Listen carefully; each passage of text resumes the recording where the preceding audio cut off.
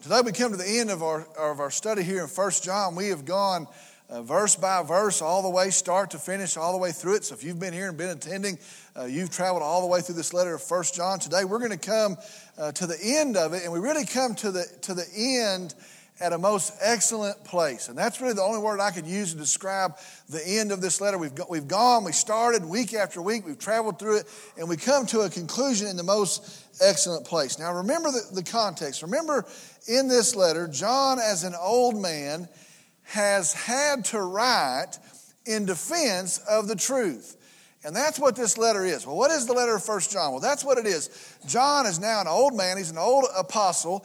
And he has had to write this letter in defense of the truth. False teachers have come, and they are changing the gospel. They're saying it includes other things to be saved, and so they're changing the gospel. More than that, they're changing the understanding of who Christ is.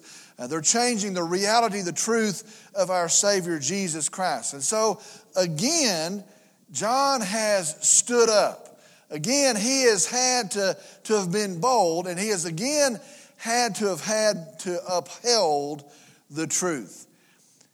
And that truth has a name. It is Jesus. And that is really the point to this letter. John is an old man. John has served as a pastor. He is an apostle. He has committed his life to Jesus Christ. And we see him, he again has to stand up to defend the truth. And the truth is Jesus Christ. Man, we live in an age where our foundations are crumbling. 2018, our foundations, things that once stood, things that were once bedrock that you could count on. We live in an age when our foundations are crumbling. We live in an age when the world is absolutely spinning out of control. Every day I hear things that are totally unbelievable. We live in a day when wickedness and vileness and darkness are all around us, and sometimes it's hard not to get scared or to get fearful. It looks like the darkness is pressing in. Our homes, look today, our homes are suffering today. Our marriages are suffering today. And we've learned to put on these fake faces and these smiles. Our marriages are suffering. Our kids are suffering. Our poor kids, the onslaught of garbage that's surrounding our kids are suffering today. And honestly, we are drowning in this day. And we can say, you know what, we've got great things and we've got things we never had, and our standard of living may be better than our parents and our grandparents. We are absolutely drowning in this day. And more than ever, our hope alone is in the truth. And that truth still has a name today, and it is still Jesus. Listen, our hope today, be very sure. I watch all this crazy stuff. Our hope today is not in the government. Our hope today is not in a politician of any brand. Our hope today is not in social progress. Our hope today is not in community improvement. Our hope is not in an education, in a higher education, some sort of higher learning. Our hope today is not in wealth. It is not in status. It is not in success. It is not in the military. Our hope alone is in Jesus Christ, the truth. Here's the good news. Listen. We have our hope, and our hope still stands. I look around today, and it is so discouraging to see where we're living at today, to see the things I have to address with my kids that didn't even exist 20 years ago. But I want to tell you, listen to this. The good news is this. We have our hope, and our hope still stands. Last week we looked at verses 18, 19, and 21. And if you remember, we set out verse 20. I believe we read it, but we set it out to use today. And today we're going to finish with this verse 20, this single verse. And again, I believe it is the most excellent finish. Let me read verse 20, and then we'll go back and we'll talk about it. Here's the last verse of our study. It says this: "And we know that the Son of God has come and has given us understanding so that we may know Him who is true. And we are in Him who is true, in His Son, Jesus Christ. This is the true God and eternal life." I want to read that verse one more time. It says this: "And we know that the Son of God has come and has given us understanding so that we may know him who is true. And we are in him who is true, in his Son, Jesus Christ. Last sentence. This is the true God and eternal life. Here's the question.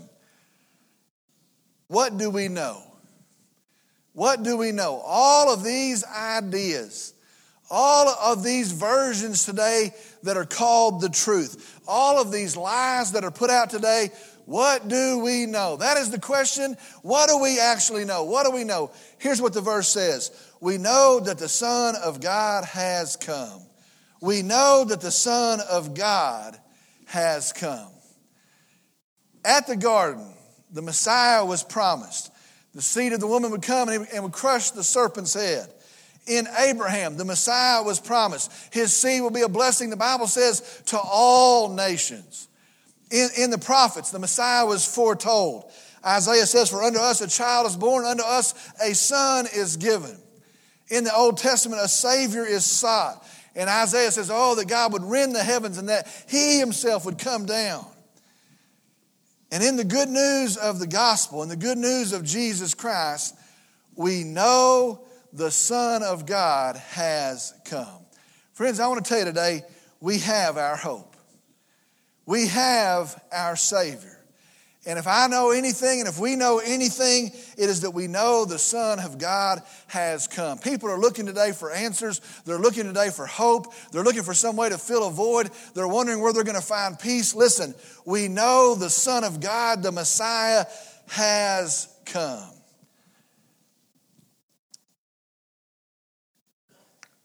It says this, continues on. And he has given us understanding so that we may know him who is true. And he has given us, we know the Son of God has come, and he has given us understanding so that we may know him who is true. Now listen to this very carefully. How do we know God? How do we know the Father? It is through the Son. That's the good news of the gospel of Jesus Christ. How do you know God? How do you know the Father? It is through the Son. Luke chapter 10 verse 22 says the only way to the Father, the only way to know the Father is to know the Son. John chapter 14 verse 6 says no one comes to the Father but through the Son. Here's what we know. We know the Messiah has come. We know that he has given us knowledge and understanding so that we may know him. This is what the verse says, who is true. We may know him who is true. Be sure, follow with me right here. In the Messiah, we can know God. And so the flip side of that is this. You can't know God apart from the Messiah. And so think about that for a second. The only way you're going to know God is to know the Messiah. And if you do not know the Messiah, you do not know God. But here's the good news of the gospel.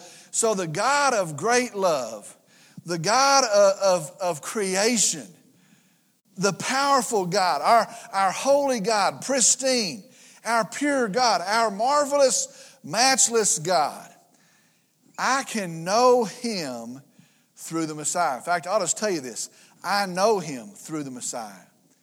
Can you imagine that? We can know God through the Messiah. It says the one who is true. The one who is true. All of this false, and this is why John has had to stand back up to speak. All of these lies. And it says, I know the one who is true.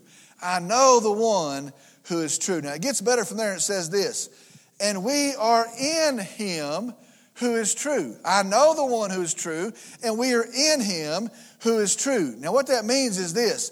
We do not just know about God. We do not just know facts about God, information about God. We know God through the Messiah, but we are also in him. Now let me just break that down to our language.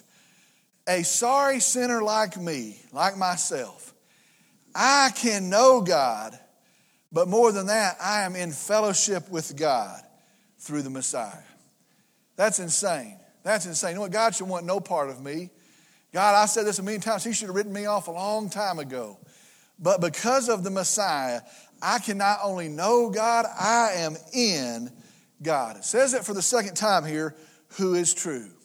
who is true. All of the faults, all of the lies, I know the one who is true. I am in the one who is true. And then here's the best part, I believe, of the whole verse. And that's why I think this is the most excellent ending. It says this. Here's his name. Listen. In his Son, Jesus Christ. And we know that the Son of God has come. What do you know? That. And has given us understanding so that we may know him who is true, and we are in him who is in true, in his Son, Jesus Christ. Let me ask you this. Why is there the attack on the gospel there is today? Why is there an attack on Jesus today? And the Mormons come along and say, we believe in Jesus, but it's a different Jesus. All these folks want to distort Jesus. Why is there an attack on the gospel? Why is there an attack on Jesus? Why has John so eagerly stood back up to defend the truth? It's because of this. Listen, it all comes down to Jesus. If you hear nothing out of this, it all comes down to Jesus. That's why we sing about Jesus. That's why we worship Jesus. That's why we go out to tell you about Jesus. Everything comes down to Jesus. Everything hinges on Jesus. The Son of God has come. Guess what? His name is Jesus. The sought-after Savior has come, the Messiah, his name is Jesus. The Savior for your sin, the remedy for your sin problem, his name is Jesus. The only hope you're ever going to have, his name is Jesus. The way to know God, his name is Jesus. The way to God, his name is Jesus. The truth, the Bible says, his name is Jesus. Listen, it all comes down to Jesus. Well, let's distort it a little bit and see how it turns out. Well, let's shake it up and change it a little bit and see how it turns out. Listen, our only hope today is in Jesus. Last sentence. This is the true God and eternal life. Now, this is pretty profound. All these false teachings, all these false gospels, and John says this. This is the true God and eternal life. Same person. He's talking about Jesus. Hear me very carefully today. You want to know God? Oh, I'd like to know God. I'd like to have a relationship with him. I'd like to know my Creator. You want to know God? You want to have peace with God? You want to know the truth? You know what? I'm sick of the versions of the truth. I'm sick of truths that lead you somewhere astray. Have you had enough of the false yet? Do you want to know the truth? Do you want to have eternal life?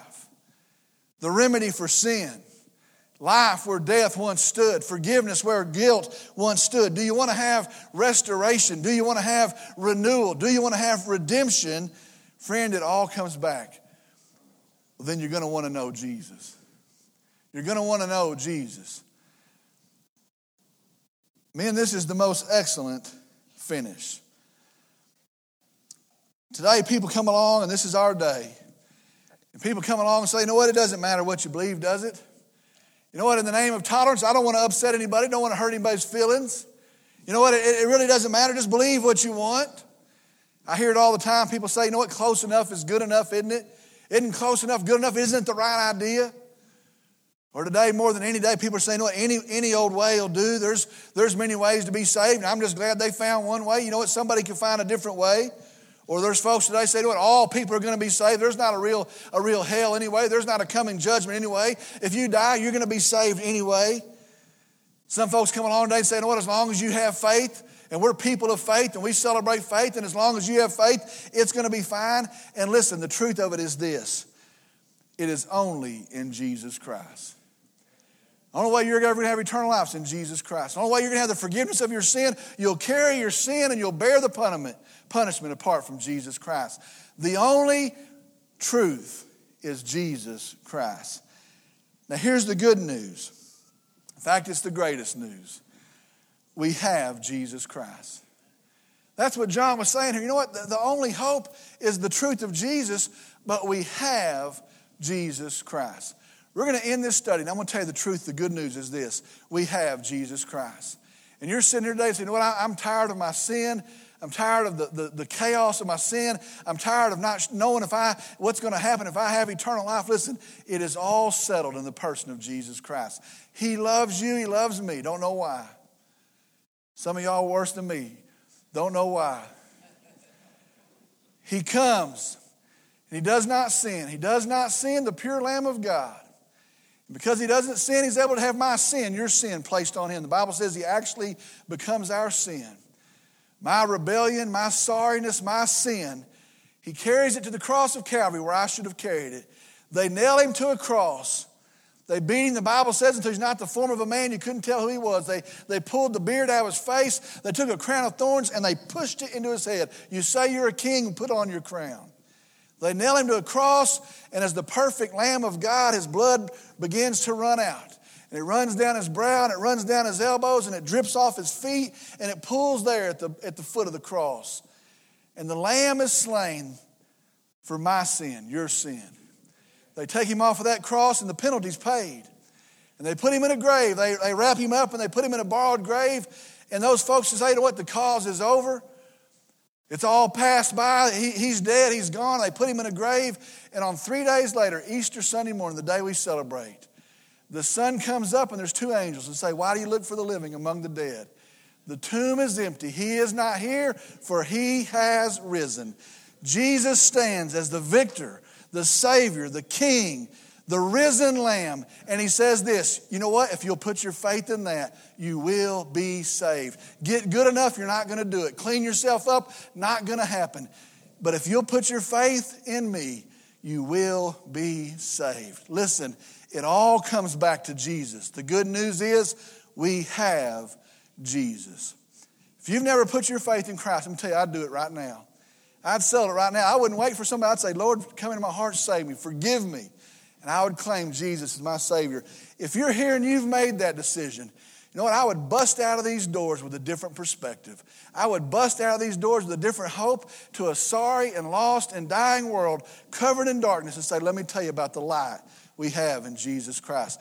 We should never be the same because we have Jesus. The most excellent finish. Glad you're here. I'm going to ask if you'll stand. I'll lead us in a word of prayer. Glad you are here.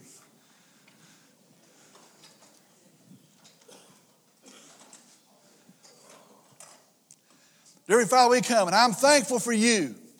And I'm thankful not for a denomination. I'm thankful not for legalism. I'm thankful not for the plans of a man.